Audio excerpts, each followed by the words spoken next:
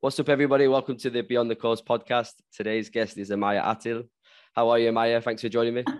Thank you. I'm good. How are you? I'm very good.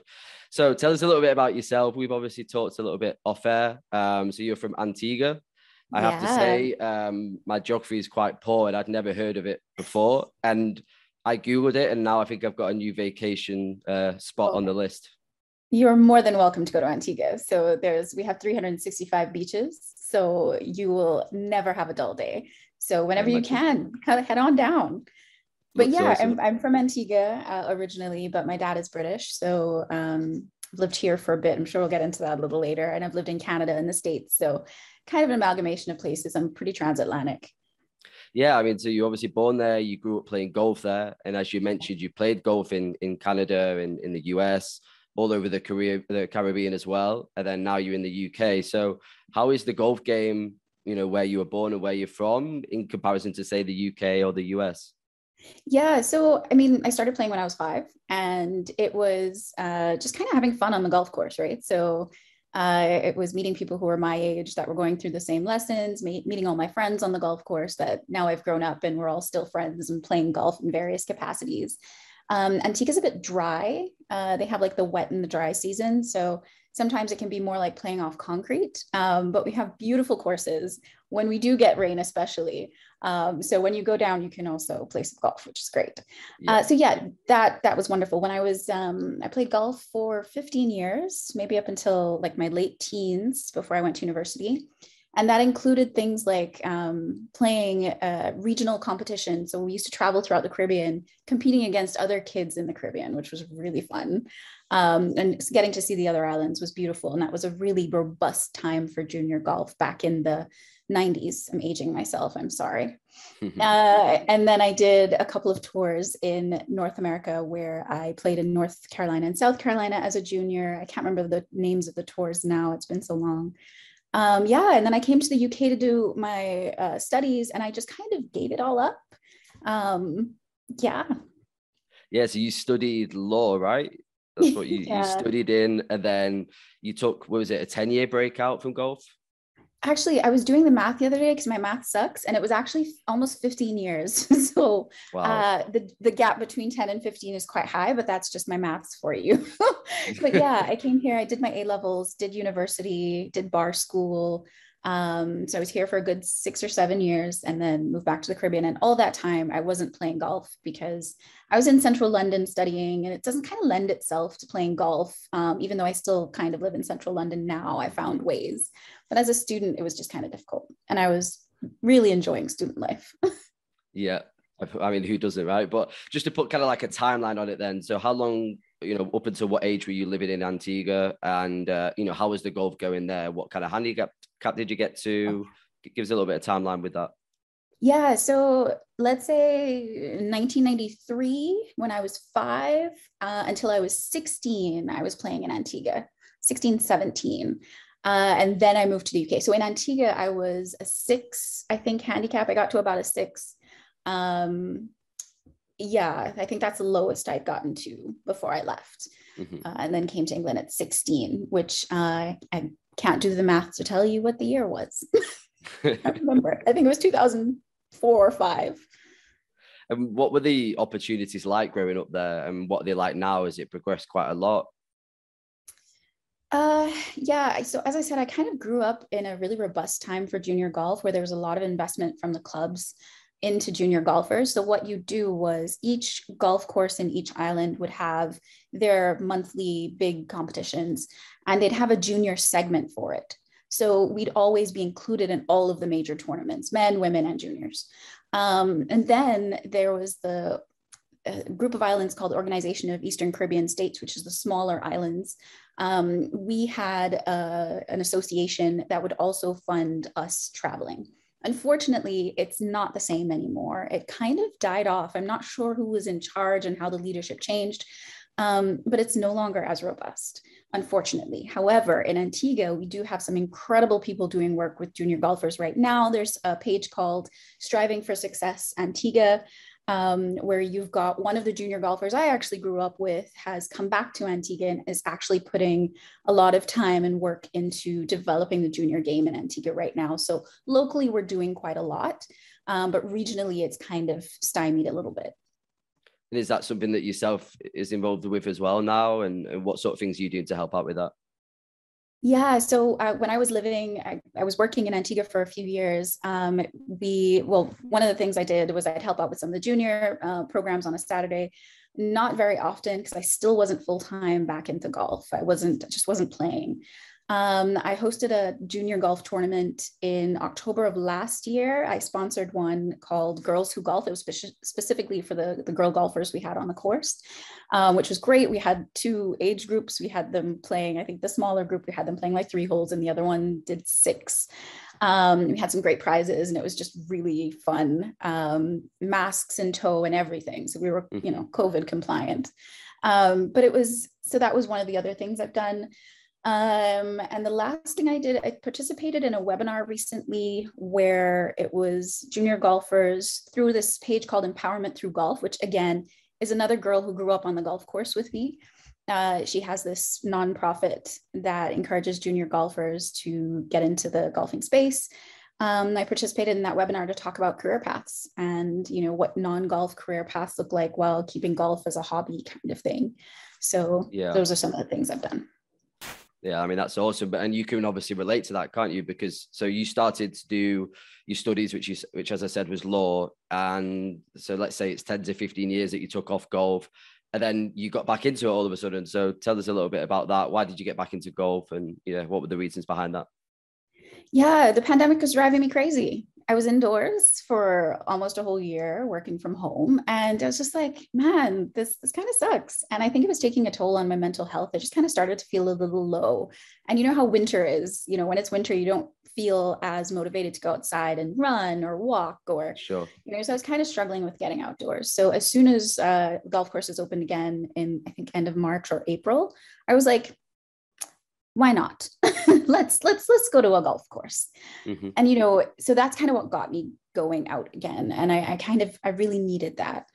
But it was a really difficult journey to transition back into golf, not having my equipment and having to start from scratch. It was really expensive. And in some ways a little inaccessible. So that's kind of why I started the Golf Interrupted Instagram page, separate to my personal page, because I wanted to kind of highlight those challenges. Because if I'm working as a lawyer in central London, you'd think I'd be able to very easily afford to get back into golf. And it wasn't the case. No. I mean, yeah, I saw in your stories, I think you were getting on the bus with your golf club, stuff like that. So, I mean, but as you said, it's very difficult. I imagine more so in London, just trying to get about and get to the courses is a challenge there, I imagine. Oh yeah, definitely. So, I mean, if we think about when you're starting out, this is me as a player, someone who's played in the past, right? So maybe I don't need to start with a coaching element, right? Or like the group class element. So there were a few things that I had to do. So I had to get my own set of clubs, period. And that in itself, like I got the cheapest clubs I could find on American Golf. I actually got scammed. I went on Facebook Marketplace and bought golf clubs and I got scammed. They were not what they were said they were, unfortunately. So that was kind of sunk money and I had to buy another set of clubs. And then you have to get your golf bag and your ball and your glove. And, that you haven't even stepped on a course yet, but preparing to get there is really expensive. So then I also located a group class where this pro at a club in West London, he did like women's classes on a Sunday. And I thought, okay, this is a good place to kind of try and re-enter and see where I'm at in terms of my ability. So I would go every Sunday to West Middlesex Golf Club, where Will Lambert was the pro at the time, and just kind of make connections with the women there and see where my golf game was. And it wasn't there. Like just the first week. Yeah. I mean, I was going to ask you, during that period then of 10 to 15 years, are we talking literally not picked up a club or, just kind of went to the range now and again, or literally nothing? We're talking, if my friends in Antigua would trash talk me hard enough, I'd go out and play around, or on Father's Day every year, I'd play with my dad. So it was not pick up a club. It was like 3 times a year kind of thing. Yeah. So you mentioned the club there that you've been playing at now, and you're doing tournaments there. Like, what are you up to at the moment with golf? Then are you just playing local tournaments, or are you playing throughout the UK? Yeah, so I've been up to a few things. So I joined Brent Valley, which is close to my area as well, because it's a council course. So it was way more affordable for me to join as a member there. And I was playing a lot of local tournaments from when did I join? Maybe May until now, where, yeah, I was just doing club tournaments and kind of trying to get my handicap down. Then I started playing in Middlesex. So I've played, we had a West Middlesex golf tournament the other day, and then we have one at White Green and Enfield. And, you know, so a group of us from my club are playing together in teams or going together to these tournaments, but playing individually. So that's what's going on. I was also invited to go to the Aramco team up competition in Spain. So I got to play internationally. Imagine that, as an amateur. Yeah. And kind of looking ahead, I'd really like to continue or try and build my profile to play as an amateur golfer on a particular tour next year. I'm not sure how to get there, but maybe we can talk about that later. Yeah, well, we'll get onto your kind of future plans, but I would like to hear a little bit more about that experience in Spain. How did that come about? How did you get invited out there? And just tell us a little bit about that experience. That was incredible. So it was really luck. So the Aramco social media page put out a call for people to submit videos and say why they deserved to be an amateur and play with all of these ladies European Tour professionals. So I kind of spammed them with a couple of videos because I had so much content from me playing. So I kind of posted a whole bunch of videos, and I was like, I deserve this because, you know, representation is so important, and I don't always see people that look like me. And I'd really like this opportunity to show people that there are people that look like me out here golfing and loving it. And yeah, I got the message one day. They were like, you're the winner. And I think I was coming up the elevator with my husband after the gym when I got that message. And as soon as I jumped so high. I'm 5'2". I jumped so high, I almost touched the roof of our apartment building. And I was like, I just couldn't believe it. So the experience itself, I mean, it was a little strenuous because we had to do COVID tests like every 2 days. We were in a tournament bubble. We weren't allowed to go and see any part of Spain. So it was really golf focused. But it was inspiring. You go out there and you see the pros practicing. Just watching their swings changes your own swing speed.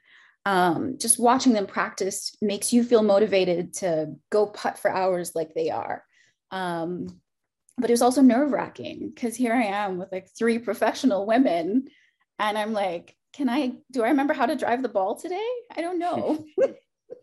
So there were a lot of facets to it, but honestly, it was unforgettable. And I hope that whoever wins the New York leg enjoys it as much as I did, honestly. Yeah, I mean, spending that time on the range with the pros must have been really beneficial as well. I mean, what was the biggest thing you kind of took away from that? Was it something to do with, you know, related to golf, whereby it's like, oh, maybe I should start to do this. This is what the pros do. Or were you just having too much fun to kind of focus on that kind of stuff? It was a mix of both. I think I was really overwhelmed. So I think I did learn a lot about the stillness and the calmness that professional golfers have to exercise every day. You can't get overly emotional about having a bad shot because you've got 18 more holes to go, or you've got 10 more holes. You just can't lose yourself. And I'm quite an emotional, expressive person. So kind of watching them be very calm and stoic, disappointed, but quickly move on to the next shot and forget about what you just did was really a lesson for me, in that if I have a bad shot on the 14th hole, I'm going to be mad about it until the end. Like, I've ruined my score and I don't know how I'm going to come back from this. So yeah, that was a really good lesson for me, just to hold it together. You can always pull it back. That was one lesson. The other lesson was I can't putt to save my life, and I need some lessons. And then I think the third lesson was it doesn't matter how good a player you think you are, you put in the work to get better. You know, the talent does not amount to anything if you don't practice. And I saw that with all of the pros. Their practice ethic was insane. So That was a lesson. Those were all the three. I mean, did you find that there was like one particular thing that they work on? I mean, I've heard like a lot of pros talking, and they tend to focus a lot on the short game, whereas a lot of amateurs maybe don't. Yeah. So it was usually the green and the short game area was packed. And then you'd see them, I think you'd see everybody go to the range to hit, their whatever, just practice a few shots. But really and truly, they were focused on the greens and the short game area. And that was a surprise to me because, I go to my club and I go in the nets. Yep. But I don't do putting, which is why I can't putt. So that was nobody wants to do the boring stuff, right? No, they don't. They really don't. Also, actually, one other thing I learned is the importance of a caddy. So I was able to. Did you get like a local caddy while you were there? Yeah. So I wasn't necessarily supposed to get one, but something happened and he was rearranged and then assigned to me. So I was like, oh, okay, I've never had somebody tell me what to use before. So let's see. I'm also I feel like I'm very in control and independent. So I don't need anybody to tell me what to do. Within 3 holes, he learned my game and he was telling me exactly what club to hit based on his observations. And he was giving me tips as to where to go. And when I tell you, I wanted to put him in my pocket and bring him with me to the UK. I'm not joking. It's just like, just come home with me. Because I just couldn't believe that taking the thought process away from you frees you to just think about what you need to do in that moment with your swing. Mm-hmm. Sure. And I loved that. And yeah, big perk of being a professional golfer. Big perk. I mean, what would you normally do? Like if you played in a local tournament here, would it be your husband just helping you out, or would you have somebody here that does it for you? No. Nobody? I mean, let's say I were to play a tournament where somebody was to caddy for me. I'd probably bring my husband to caddy, but he wouldn't like it. He'd probably just like, oh my God, it's hot. Why am I walking out here? Yeah. So I don't have anybody who do that. I do have a lot of friends worldwide who play golf in various capacities. I have a friend who's a pro golfer. So if it was something I could invite her to do, I would more likely invite her to come. Yeah. I mean, one important thing that we want to talk about on here that I know you're very passionate about is the representation of I think everybody in golf, but you mentioned it in terms of being a Black woman. So tell us a little bit about the importance of this. Again, what are you doing to try and improve this awareness? Yeah. So when I was growing up, the biggest player was Tiger Woods, obviously. And it was an inspiration for all of us to see somebody who looked like us on TV playing the sport that we loved. And it made us love the sport more. I remember there was a career day in my high school. People came as doctors, lawyers. I came in a red shirt, black pants, and a Nike hat saying I wanted to be Tiger Woods. Like that was the kind of impact his presence had on all of us, right? And I don't know if I would have done that for a Jack Nicklaus, and as iconic as he is and amazing as he is. It's not the same. It doesn't resonate the same. So I think that's just a personal example. So when I came to the UK, when I started playing again, there are a lot of Black men on the golf course, and that's amazing. Like I walked into the Brent Valley, my local course, and I saw a lot of men from the Caribbean and, lots of diversity. But then the women, I'm not seeing a lot of Black women on the course. And so the importance is, I'll give you an example. At my local course, one of the guys is a Jamaican guy. He has 2 kids, and they're kind of like in and out of golf. Like they like this, but they like other sports as well. And when his daughter saw me on the golf course, she said, oh my goodness, she looks like me. And suddenly she's way more interested in trying golf out. Mm-hmm. So it really does inspire, and you can feel yourself, or you can get into something more if you see someone like that looks like you playing or doing it, right? So What I'm doing at the moment, I've taken the time to kind of get to know a few groups around that have the same vision or have built the community before me. Like I'm not doing anything novel. People have come together as groups of people way before I came. And they have some women playing in their group, so I've connected with them. There are a few other groups up north that I'm connecting with. So I've made various connections, and then now I'm going to be hosting a taster event for Black women in East London, where they're going to try out golf for the first time. And that's happening this Saturday. And we were actually oversubscribed. We had a max number of people and we we're oversubscribed. So we have to now flow it over into into another session. So it just goes to show you that if you make the space, if you let people know that they're welcome, and that there's others like them, they will come. So that's kind of the first step, I think. Well, I was going to say, I mean, I imagine there's a lot of different factors, but is there any particular, I don't want to say a problem, but a reason why you think things aren't happening that should be? I mean, is there one thing that you can put your finger on, or is it multiple different things that are happening? I think there are a lot of different things. I think there are various reasons why people start playing golf, right? A lot of people have fathers who play golf, or grandfathers who have their clubs in a garage somewhere, and you picked it up and you tried it and you're like, oh yeah, okay, this is cool. But in communities that have historically not had the capacity or income levels or been at a certain socioeconomic bracket to be able to play, we don't necessarily have that generational filter down into the younger generation. So that's one factor. And it's interesting that in finding these groups of Black people who are playing, they all come from predominantly or have backgrounds from predominantly Black countries like Antigua, for example, where when I'm in Antigua, it's predominantly Black players, right? Coming here, not so much. So I feel like it's also where you come from. And if you come from a space where you have had the access and then you come here, you just bring it here with you. You know, you continue playing golf. But living in the UK, there are a few, in addition to it being generational, not necessarily having that filter down, there's also an issue in price and access. You know, you come onto a golf course and people on golf courses can be very friendly and very welcoming, but you have to feel comfortable entering their space in the first place. And golf courses can be very private, very exclusive, can feel a little bit unwelcoming. And again, if you don't have somebody that looks like you there, you might think, do I belong? That's one. And then again, the expense. So as I was highlighting earlier, you know, what golf courses offer classes in your area that are affordable. I was super lucky in West London that the classes I was doing were like £10, but you only get like maybe 10 minutes with the pro in that hour that you're there because there's a group class.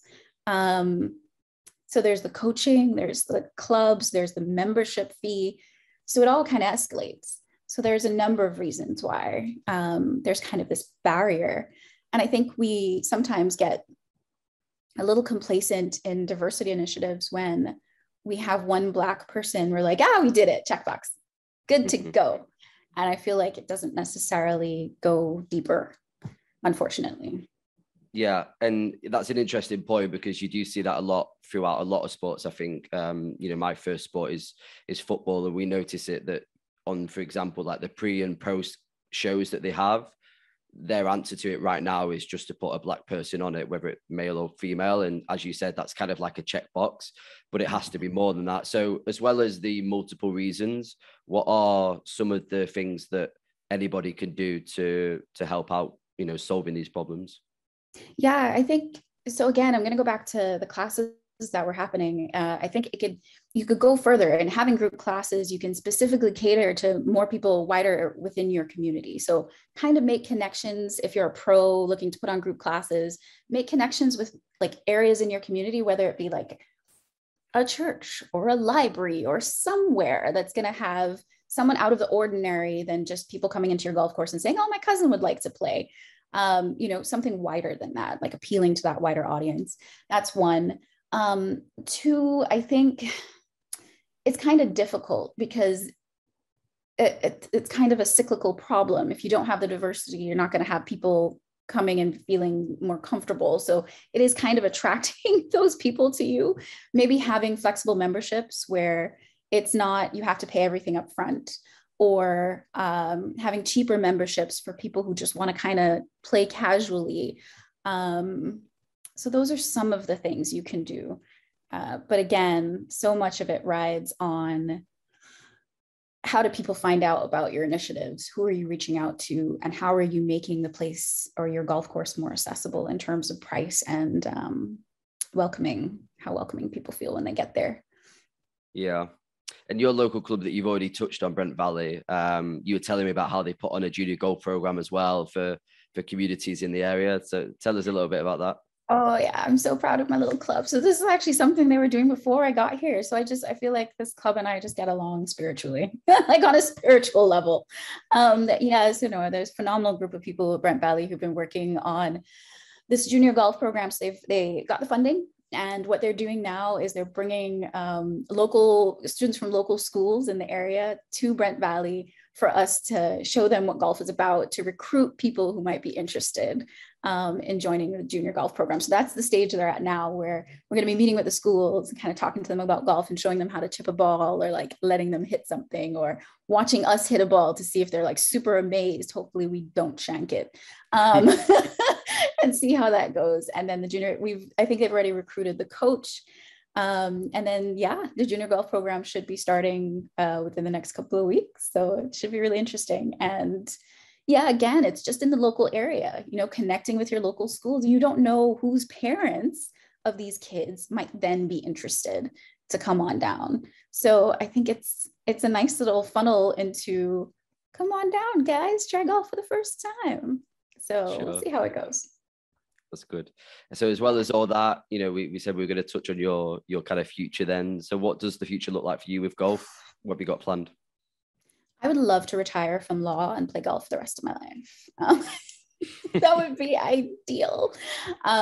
Yeah, I was really thinking about it. So I think I'm a victim of my own handicap success. And I'll explain what I mean by that. Started off as like a 22 point something in May. And I was like, yeah, this is where I belong. I'm cool with this. And then it kind of escalated a bit quickly. And I'm now at like a 9.7. And I'm really competitive, and I like to challenge myself. So I have these goals next year, playing on an amateur tour. So I've looked at the Clutch Tour. They have an amateur component. And I've really thought about, whether I want to play on it and see if I can get somewhere, because there's not enough ladies participating in that tour either. Like I saw there were maybe like 6 or 7. I was like, and for the men, it's a whole list of men, but I'm like, no, let's do this. Let's put ourselves out there. So I actually reached out to someone on social media that I've been following who has a similar-ish handicap. She's way better than I am. And I said to her, would you be interested in like prepping to play some amateur tournaments next year? And she was like, sure. So I'm trying to like cultivate that company to do it with me, one, to kind of encourage each other, but also to kind of challenge each other to push ourselves forward in the game. So yeah, an amateur tour would be nice. We'll see how that goes. Have you been in touch with the 2020 Pro Tour as well? No, not yet. No. That's one. I mean, I spoke to one of the co-founders of that, Chris Hanson, on the podcast. And I went to one of their events and I met the other co-founder, Adam Walker. The tour is really, really good. It's a mixed tour. So it's kind of the same. It is dominated still by men, but they have, let's say, 8 women on the last event that I went to. So that could be a really good option as well. What they're trying to do there, they're trying to keep it as a mixed tour. Oh, that's wonderful. No, thank you for that. I think I do follow the 2020 tour. I wasn't sure they had an amateur component. Ooh, okay. Yeah, they do have some amateurs playing in there, I believe. And they'll have like a leaderboard, obviously overall, then they'll have a leaderboard for the amateurs that are taking part. And I believe they do that every single event they have amateurs playing. Yeah. How did you enjoy the event when you went? It was awesome. Really, really good. Where was it? So it was at Northcliffe Golf Club. It's in Shipley, which is not far from Leeds. So I went down there to do some content and cover the event, and again meet Chris and Adam, and yeah, just get to know the tour really, get to know their events, and had a blast. It was amazing. Potentially you're going to play on it next year with me? I would like to say so, but I'm not good enough. I'm better at talking about golf than I am playing. You know what? We all are. Like true. Really, we all are. For sure. I mean, what do you feel like you need to do then to kind of get to that level that you want to be at? You said maybe quitting your career, but it's a big move, but you need that time, don't you, to be able to commit? Yeah, I don't think I can quit law right now. Part-time. To bank on golf. I don't know if I can do that. Just I'm not that big of a gambler. But I think when the winter months are coming, I've never done winter golf. I don't know what this is going to look like, but I feel like it's actually the perfect opportunity to transition to some sort of coaching schedule where I'm getting regular coaching and I'm kind of honing in my game because my short game needs a lot of work. So yeah, I feel like it's the perfect time to start working on weaknesses. So you come out the other end of winter having honed those skills.